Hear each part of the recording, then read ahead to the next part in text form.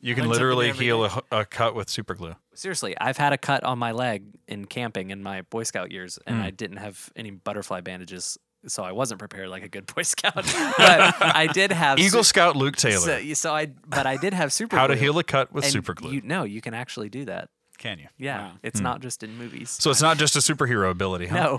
No. I guess I've never had to try that, but it's good to know. Now you know. It's good to know. The moral of the story. The podcast where a writer, a philosopher, and a filmmaker explore the stories that make us and the morality that makes the story. So we've been debating whether the replicants in Blade Runner 2049 are actual humans manufactured or are clones of some sort or are robotic, just genetically engineered robots. So, well, and to me, it's kind of unclear because there's obviously some kind of a capability that the replicants have to receive digital information that a human could not just receive. Right, he was reading DNA code. Right, so in raw.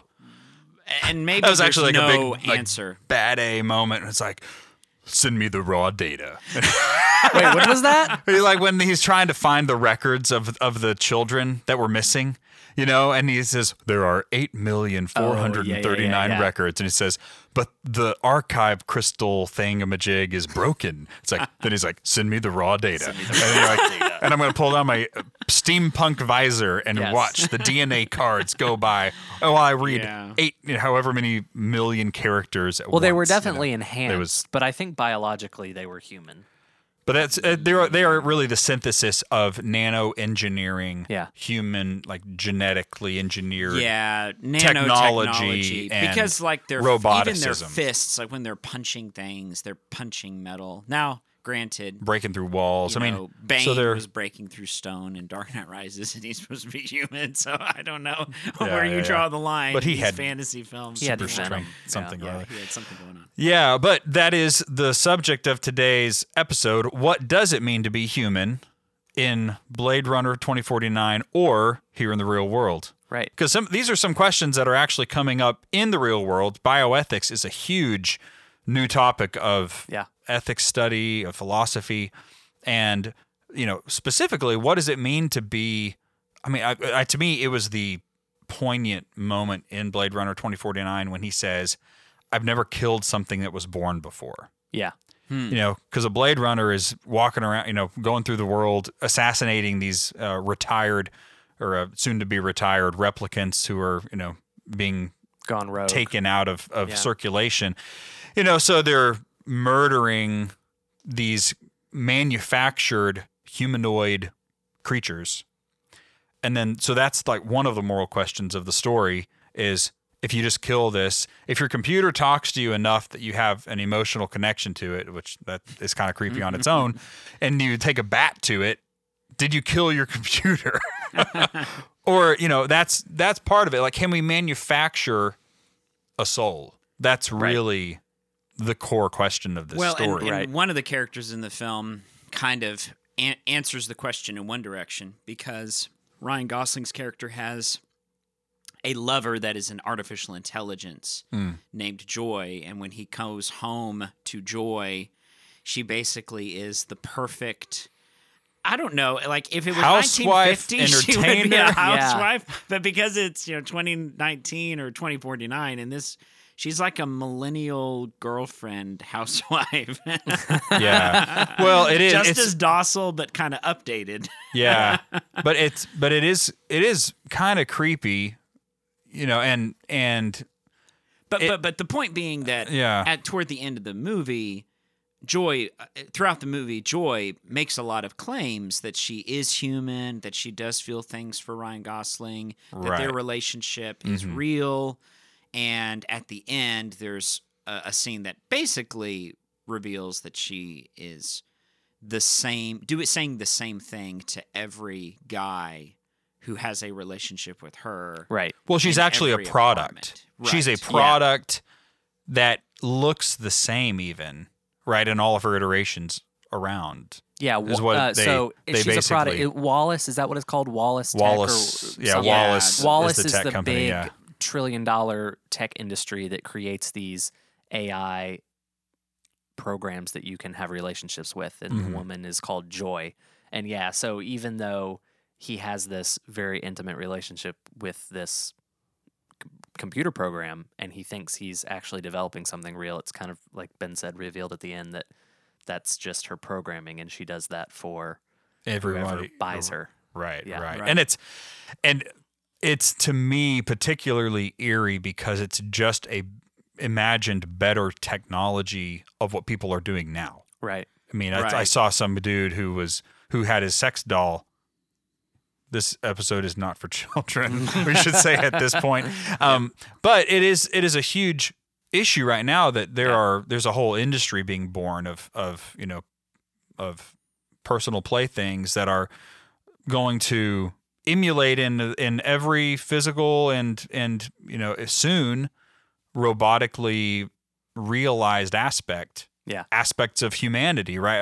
Of relationship, of emotivism, of all of that. And then you have to say, well, what is the bound of, I mean, obviously the bound of human morality. Yeah. Right. And the deeper problem, which is that why are these things being created? Well, it's the epidemic of loneliness. It's the sociologically, study after study. I mean, our generation is one of the loneliest generations ever. And part of it is demography, families that break apart, or you have things like sperm donors. I was listening to a podcast the other day, and a woman who does research in this was saying that there was, one example, I think called Project Anonymous, and it was, like 1,000 people who share some kind of genetic, father or mother or something, and they don't know who they are. Right. Well, and their isolated promise of anonymity is now being reneged. Oh, really? Like, basically, I read that they're now saying, sorry, there's no such thing as true anonymity. There's a right to know in some way, right? Of where your origin is, because, you think about, this is a deeply human drive. And I thought once I was in an airport, and I saw a little child run through the airport to their parent, and I thought, there is a magnetic pull in the heart of every human to go back to their point of origin. Right. And that's what a healthy family relationship has. And it's one of the major holes in someone who doesn't know, right? Or an orphan that wants to find out who their real parents are. Like, where I come from is one of the most fundamental questions. And it's the question that Ryan Gosling actually has to wrestle with in this film. Right. And saying, I think that I'm someone with no father, no mother, but what if I did have one? What if what I thought I was is not true? And what if I actually have a soul? Right. Right, and that's kind of the setup for his meeting with Harrison Ford, who returns in his role from the previous film. Well, just real quick, for those, because we were actually talking previously, this wasn't a massive blockbuster success like, Endgame was. It's funny because it's a legendary franchise. Exactly. But so just a little context, Ryan Gosling's character is, at the very beginning, pretty much you're told that he's a replicant. So he's a replicant cop Blade Runner that's essentially hunting down his own kind and retiring them. But as the film progresses, there's seeds that are started to be planted that maybe he's not a replicant, maybe, or no. I guess seeds are planted after you see the flower that grew under the dead tree. So there questions start to be posed that maybe he's not actually who he's been told he was. So that's kind of the... And this is a reversal of the original, because Harrison Ford played the Blade Runner in the first film, and he was also hunting replicants, but he was supposedly a human. Yeah. But there was a suspicion that maybe he was a robot too. Right. And so it's a reversal. And so, there's a question posed in the film that, so let's kind of break it down here. So what does it mean to be human? Well, it's probably not necessarily memories, because in the film it's posed that all these replicants have memories that have been pre-installed into their brain. Right. So they have these memories of being a child and having a birthday cake and all these things, but they're not necessarily They're real. And, I have no idea if this is actually technology that can be achieved today, but, let's talk about that for a minute. Ask the Army. I don't know. I don't know why I asked you guys like you thought you would know. Well, actually, I did. No. Well, I mean, no, it is. It's not far off of what people claim is possible. Yeah. In the sense, I don't know that they really have a language in which to decode it, but they would probably say that in like the cutting edge of like neural technology, they can. I mean, I know they have like ways for brains to directly manipulate through electrodes and various things like that, and they can train the technology to read the impulses of a brain. So, I mean, in reality, light years from what they show in the movie, but it's not. And I guess if you were it's to not reverse that, would that be qualitatively called possible. Inception? That's for another episode. Stay tuned for the next podcast. Yeah. No, I mean, that is a big question, and so I'm going to back this up. So the field, this is interesting. The field of artificial intelligence, which is at the core of the replicant question. It's kind of the beginning, right? Because if an artificial intelligence, if HAL from 2001 feels and talks and passes the Turing test of an intelligence housed in whatever form, then does it have rights? Does it have currency as a being of some sort that has to be dealt with? And that in some ways extends to their power, right? And that's where the replicants, they have significant personal power because of their super strength and the other things they were engineered to have. And so that's essentially dealing with that is where a lot of the dynamism of Blade Runner comes from. But in the 80s, one of the pioneers of artificial intelligence was a guy named Marvin Minsky. And he was a brainiac at MIT who wrote a lot of the early, he wrote a book and other things that were kind of some of the early academic work on artificial intelligence. And his whole theory was something called the Society of Mind. And that was basically that the mind is an illusion that is built up from tiny building blocks of drives or passions or behaviors. And then you add them all together, they create a mirage that seems to be intelligence. And that was his theory of humanity. He didn't believe in a soul at all. Like he didn't believe that souls existed. So he was probably an and atheist. you can kind of see this actually. Yes, he was an atheist. And actually, I had a voice teacher in high school who knew Marvin Minsky at one time at MIT. Anyway, and this viewpoint lives on, like with Sam Harris or others that kind of at least play with this viewpoint as being possible. That maybe there is no such thing as the soul, and they'll take even like spiritual ideas and then reverse engineer them to be like apparitions of our own brain, essentially. Like they won't deny spiritual experience, but it's like my favorite dumbest line ever from Avatar is it's like spirit, but we can measure it with science. Like their little neural tail network, their thing. Yeah. Anyway, but that's sort of what we're dealing with. So these replicants have the appearance in every way of humanity. Yeah. But they cannot bear a child. Right. And that is the big crux of the film. And that's what plot. Have you ever heard the ship of Theseus paradox? Okay. So this is kind of in this vein. So the ship of Theseus, I think I'm remembering that correctly, is stated as this. If you have a ship and it's a beautiful ship, finest wood, and one day you have to replace the mast. And so you replace the mast. Oh. It's great, looks good, but then, another day you have to replace another piece and another piece and another piece and another piece until one day not a single piece of wood from the original ship remains. Yeah. But you saved all those pieces and then you went and built another ship.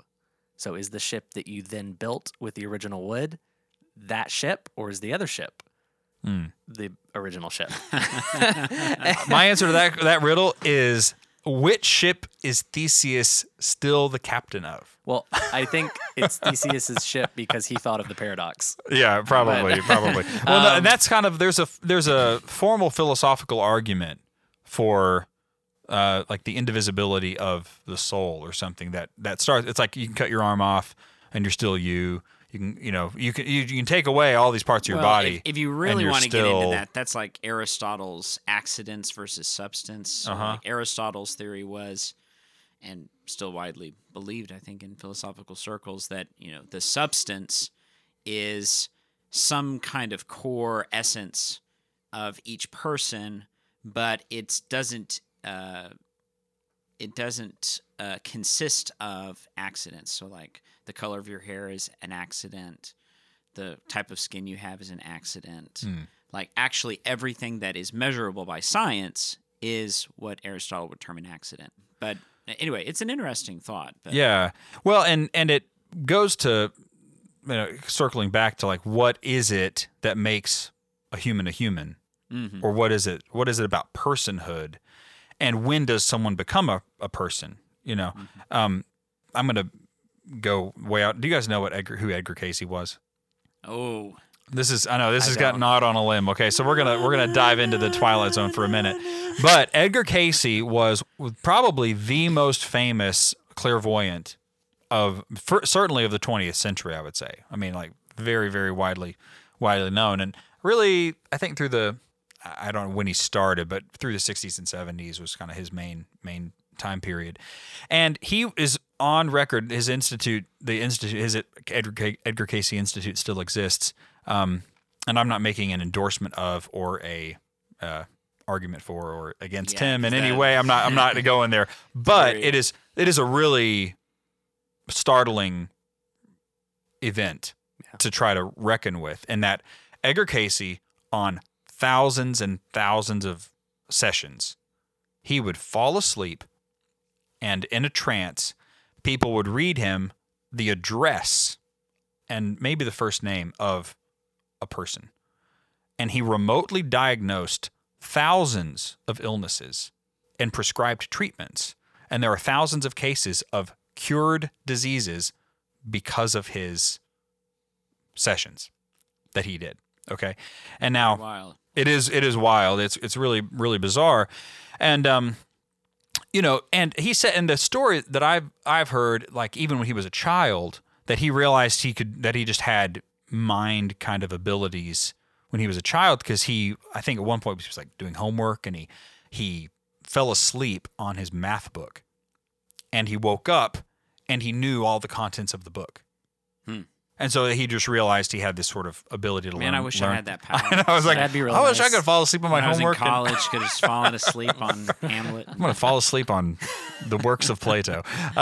No, but so anyway, that was one of his origin story, I guess. But make an Edgar Casey movie. The one book he doesn't fall asleep on is the Bible. Yeah, right. I know. Well, I think there are potentially a lot of other answers for why Edgar Casey happened, but one of he is famous for visions of Atlantis, and Atlantis was one of his big things. He claimed to have been like a high priest or something, which I think could have something to do with like demonic influence. Anyway, I'm not going to go into that. But one of the main things he said was in the world before the flood was a slave race of clones. And that there was a whole subclass. Blade Runner 2049 BC.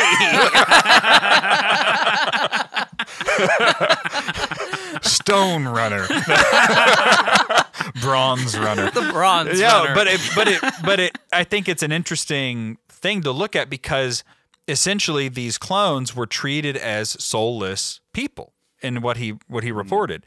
And they were a slave class that was just and that it sounds like he just fell asleep on Blade Runner. He might have. He got Philip K. Dick's. I don't know if Dick was around writing at the same time. I don't know. I have to look that up. But basically, and Casey's thing was like basically the mistreatment of these clones and the misuse of them was one of the things that brought about the cataclysm. Well, and that is an interesting question. And actually, Blade Runner deals with this a lot as a series, is just the violence that humans visit on the replicants. Mm-hmm. Yeah. And the violence that replicants are supposed to visit on everybody else. Yeah. Mm-hmm. And like, for instance, Dave Bautista, the opening replicant that Ryan Gosling hunts down and kills, you know, he's living this pacifist life close to the earth. He's gone away from violence, and he's only forced to it because Ryan Gosling's coming to kill him. And so, to me, there's an interesting thread through the story that plays into this question of what it means to be human, which is the connection between sexuality and violence. So all through the movie, you have these very lonely individuals that are looking for connection, whether it's, the replicant with the artificial intelligence girlfriend, and then you have the prostitute figure who's, lonely, and then you have the other replicant girl, the villain, the assassin named Love, ironically, who I just want to say the actress who played the villain. She did a great job. She did an incredible job. Because there are a few actors that at the end of the movie you just want to see dead so bad, and she's one of them. But part of her character arc is that at the beginning they hint that Ryan Gosling and her are attracted to each other, or that there's some kind of like uncertain relationship there. And that plays into the theme of the film, which is the plot device. What if a replicant woman could give birth to a child, which is supposed to be impossible? And Wallace, who's the new inventor savant, who's blind and creepy and lives near a body of water that illuminates a ceiling or something. It's beautiful, man. Stop. Yeah. I'm pretty sure they just did that just so they could have cool lighting effects. Right, exactly, yeah. But he is seeking for a child who is the first replicant human hybrid child that could potentially show that replicants really are human. And this is who Ryan Gosling thinks he might be through much of the film. And what's, I think, fascinating about that plot device is sort of the different threads it brings together. One is that human sexuality is intimately wrapped up with procreation. Contra our contraceptive culture, which sees sexuality as purely a pleasurable experience or some kind of emotional connection that you have with one person now and another person later. It actually is this total gift of self that brings forth another human life that is totally unique. And when you deny that, when you deny them that, as the replicants are denied that experience, they turn to violence. And so the body is in this weird dilemma where you're either channeling your energies in this constructive way toward a new generation, or you're turning it back on yourself in this dead end that inevitably blends in with a kind of self-hatred and a mutilation of the body. There's an interesting poeticism in the film about how food is compromised. Like in the film, there are no more animals on Earth. Earth is a waste, and just like San Diego's a junkyard, and LA has become this giant metropolis. I mean, it's already a giant metropolis, but it's just futuristic. If you lived in LA and you thought LA was going to become that, do you think you'd stay there? I'm not sure. Yeah. But there are no animals, right? There's no food like we know food. And so food is either manufactured by these machines, but they essentially just farm these protein worms. I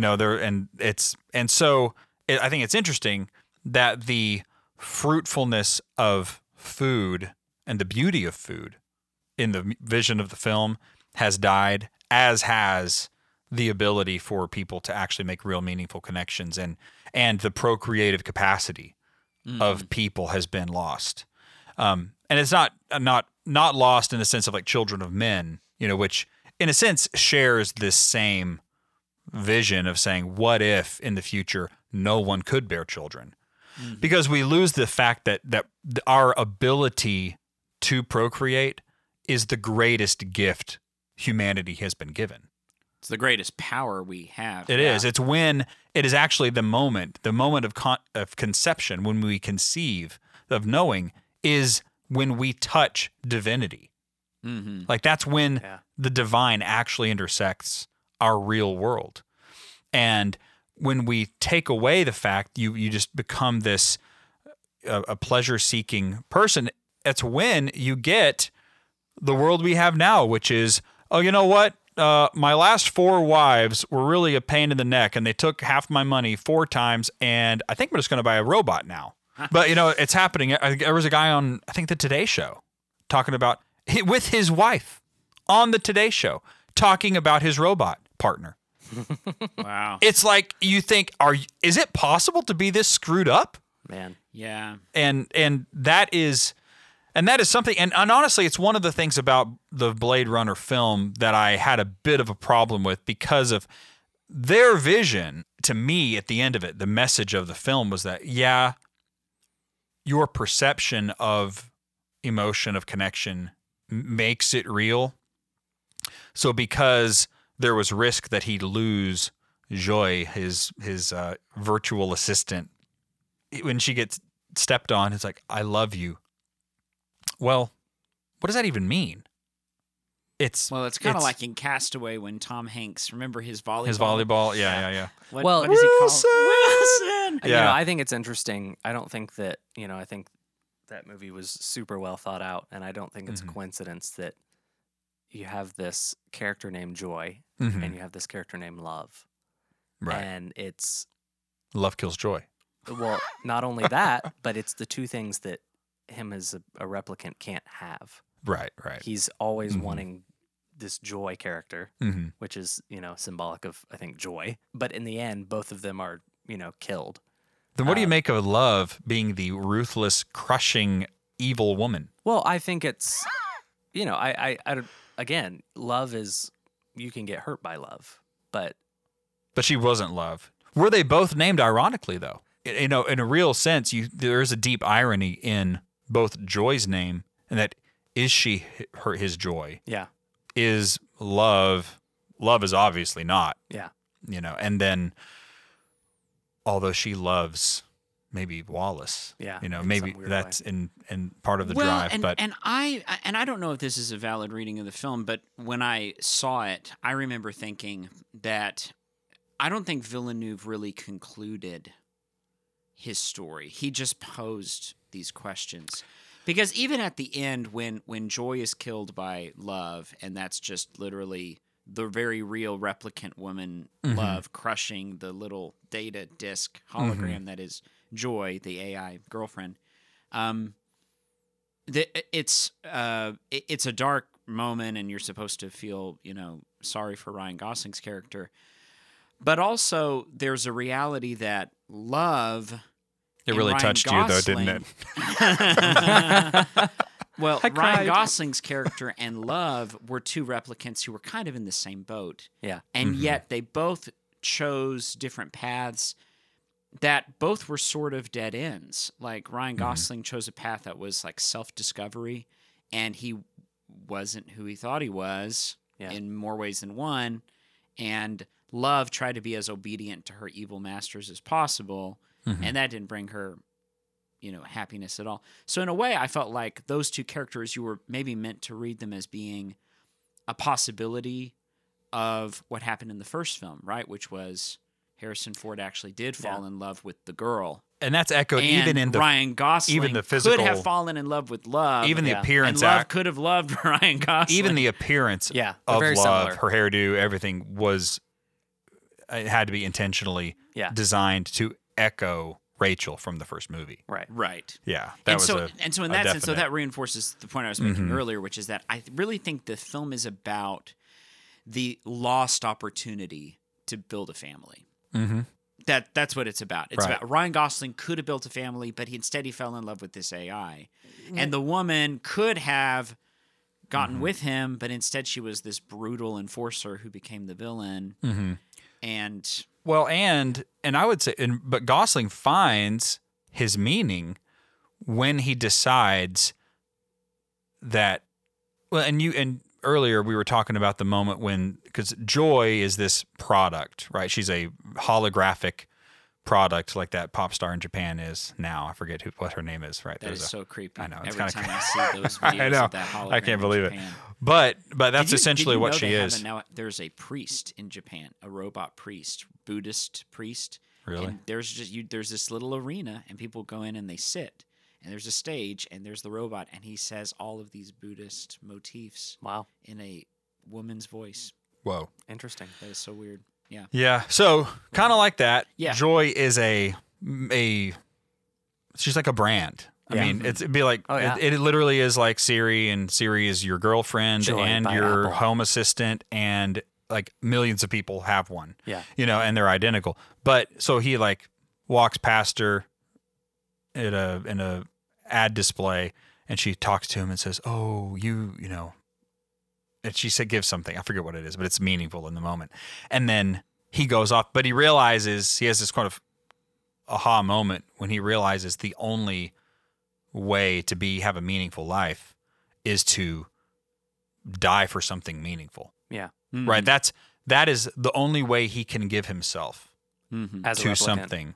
Yeah, is to die for it. Yeah. And in a sense, that is what we have to do.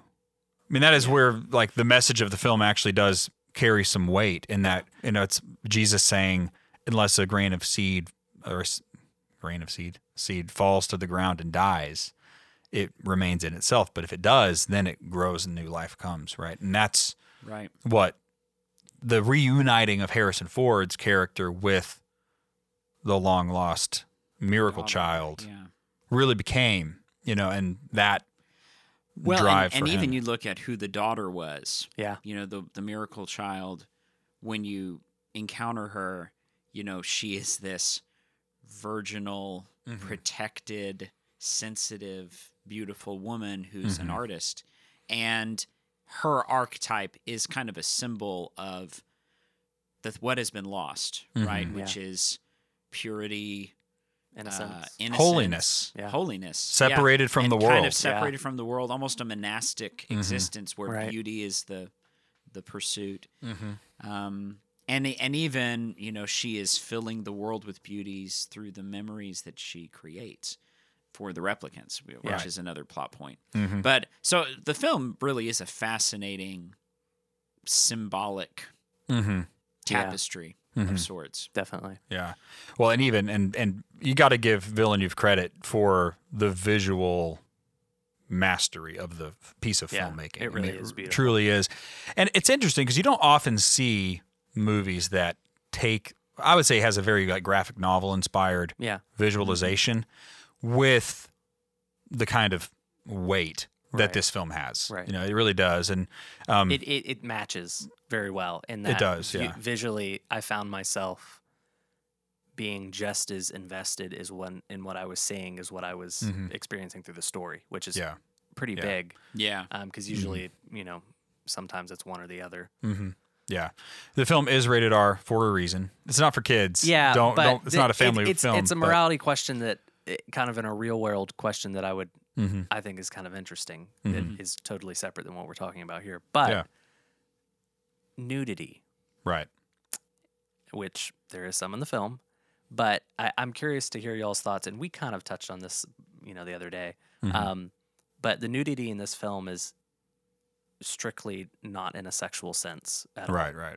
And so I'm curious to hear what your thoughts on nudity in film, in kind of, because it's different than, you know, like I said, they're not sex scenes. They're Right. one's really what I would describe as a birth scene, but not in what y'all are thinking. It's If that aroused you, you'd yeah, be a you're kind of- you're freaky because well, it's more when of I like watched the- that, it was just icky. Yeah, But- it's like when one of the replicants gets like oozed Born, out of yeah. their. So like, I'd be sack. curious to hear what human your was thoughts are. born. It's almost more like the Matrix. I think It there was was. a scene in It the very Matrix where Matrix-y. Neo comes out of his egg sac. Yeah. yeah. Yeah, no, I think that is an interesting question. I think a lot of it. I think there are a few different things you can ask or determine. One is, you know, what is the intention of the director? Yeah. What is the intention of the camera? Like I read a description once recently of a film, and they were saying, you know, the camera doesn't leer at the Linger. women. Yeah, and I thought that's interesting that a camera could leer, but it's true. Like, Yeah. I mean, we all know what that means. So I think that there can be a sexualization Yeah. through the camera Yeah. by the camera person. Definitely. There can also just be a sexualization because of what is being seen. Like the director maybe doesn't intend it to be, but Yeah. just by nature of what is being depicted Yeah. or what the actor or actress is doing. But on the other hand, I think that there is just an interesting line there. I remember there was one film that I saw years and years ago that was, you know, like like a homeschool friendly romance film. Yeah. And there was just a very minor incident where the girl kind of made a move on the guy. And I remember watching that. That was far more suggestive than, even though there was no nudity, it was just a scene. Right. And nothing even happened in the scene, but it was just a suggestion. Versus there's been other films where, there will be nudity, but the way that it's presented is almost more in a clinical kind of, the way a doctor has to think about the human body. Right. So I think that there's, I don't know, just a balance of interpretation that you have to follow. I do think that in general, nudity is one of the things that, for me personally, I put a very strong ban on nudity 99.999% of the time. It has to be a really, really unique circumstance where I would, watch something that has a lot of that in it. Yeah. I had not seen this movie until we were going to do this episode because I was sort of like, I don't know what's in it, and really, it on the whole, there was a little bit of language and did have, but I mean, it just sort of depends on your personal how you feel, I guess. Yeah, because it's like, well, it's like a holographic advertisement or something, so it's like a computer generated thing, and most of the time it's like it's not. At least for me, I didn't find it. It was somewhat removed from reality. And honestly, like when I was maybe 18 and a hormone-ridden teenager, it might have been worse. But I'm a married man with 4 kids, and honestly, it's like, well, okay, it has. I think what was in this movie had no. Right. I had no problem with it just because of where I am, but I don't know that everybody would. And basically, to touch on what both of you said, I think the 2 big points in that is one, kind of, and you might think it is not possible to discern this, but I definitely would argue that it is what is the intent of the creators, like. Clearly, how is it and they had portrayed? Opportunity. I mean, there was an opportunity for what would have been a very inappropriate scene, and it had nothing. Exactly. Like they totally next morning. So they were, which to me speaks of Villeneuve's intent. Yeah, the fact that was not a major. Exactly. Because I was worried. I was worried when that comes up, because there's this one scene where his AI assistant, and on a storyline level, they think, oh, this is horrific. Even saying it, like there was a prostitute brought in, and she syncs up with this AI, which visually is one of the most trippy things. The way they made them synchronize, it was so the visual effects team. I don't know what they did in this film, but just slow clap. Yeah, it was really well done, but they didn't show anything really inappropriate in that scene. Yeah, like it just cuts, and that was, I appreciated that, and that's what I think what we mean by Villeneuve's intent. Yeah. What didn't seem to just titillate you, and right. It was not. That was not what it was about. No. But there are filmmakers that is what it's about, exactly, and that's honestly, it's just one of the things, like the whole Me Too movement, that I was just blown. And honestly, you shouldn't be too surprised, really. But hearing Harvey Weinstein, like hearing all the stuff about him, and you wonder, like, man, why are all these things in these movies? Well, it's because the fat cat who's absolutely out of his mind, perverted, is the one forcing them to do these things on film, right? And other places, and that makes me so angry. Yeah, because he is absolutely, it's the biggest power abuse. Oh, definitely. On every level, human, real life, and in the virtual life, and the life of the art. And this is my only beef as a creator, and this is maybe for our wrap up, and generally the whole vision of something like Blade Runner. It's a useful sort of exploration of certain questions, but the vision of it, I think is not what I would want to portray, I think, in the world. But spend your time thinking about things that are good and noble and upright and pure, and all of those. I don't know if Blade Runner really passes that test, but it does bring us to terms in a very stark and artistically powerful way, questions and a right upon us reality in the real world, and that is the death of the family, the potential of cataclysmic technological confusion and abuse. Mm-hmm. And the fact that we must remain connected to the core of our human heart, which is the baby. Yeah. It's the Family child. and living Yeah. for others, literally. Yeah. So let's do what's our takeaways? Yeah. Who wants to go first? Moral of the story. Ben? Oh gosh, the thing I take away from Blade Runner is one, just the power of amazing images. That really is the thing I take away. That I think sometimes we're so inundated with stimuli from films and just things all around us, we can forget how powerful, beautiful, imaginative images can be.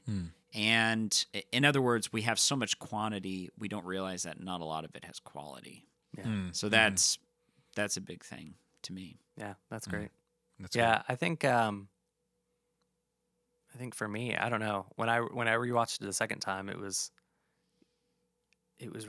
kind of hit home the fact that, he wanted this thing called joy and he could never have it. And I think that joy is something that most people today maybe claim they have, but whether you're in the rat race and you're just trying to get more and more and more, I think that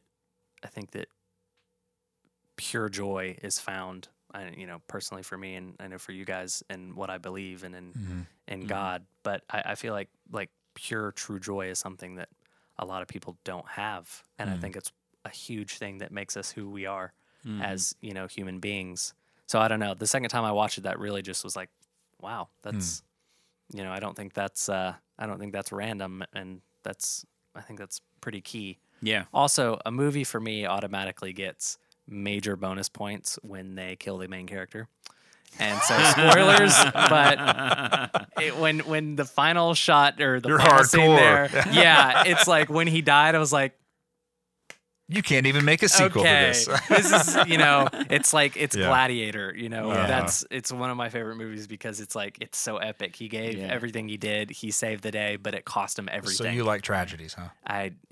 There's some good stories to be told there. Yeah. No, that's good. And for me, I guess the moral of Blade Runner 2049 was the irreplaceable gift of parenthood. Yeah. Of Having at the end a of future, at literally. the end of your life, of saying there's something to go after me, and I've just in having a child, I have reached the highest miracle. That was at the very beginning of the movie. He says, "You've never seen a miracle." Yeah. The guy he's about to kill, and what is that miracle? Yeah. And it's in the film. It's about replicants. A replicant that supposedly couldn't have a baby did, but that's every baby. Right. Every that's the birth. point, I would say, That's too. the point. That's what Villeneuve wanted to Yeah, say. and that. line. And I'll say, I give him great credit for the line of, "I've never killed something that was born before." Yeah. Yeah. And I extend that and say, it's that, and it's also the morality, because he comes to realize like it's connected, the morality of that and the morality of killing the sort of syndicate people, or the replicant people, because what do we have today? People killing unborn. Mm-hmm. Yeah. And the weight of killing something with a soul. That to me was one of the most poignant points of the film. Yeah. Mm-hmm. Because even a robot, he's a genetically engineered robot that looks like a human, but he says, he knows that to kill a soul is different. Right. And that is a powerful thing. It really is. Yeah. So, Yeah. this has been I would recommend anyone with an asterisk. Yeah, if you're an older Yeah. audience, definitely watch this movie. It's Viewer discretion is advised. yeah, but it'll get you thinking, Mhm. but it's also visually, it's just enjoy it. It's long, so Mhm. yeah, but it's Good piece of it's filmmaking, though. Very very well done. So Mhm. thanks for listening. Subscribe to the podcast. Tell your friends, loved ones, and enemies, as we say. Yeah. And check out the upcoming episode out every week. signing off. The Moral of the Story with Alex Welliver, Luke Taylor, and Benjamin Welliver.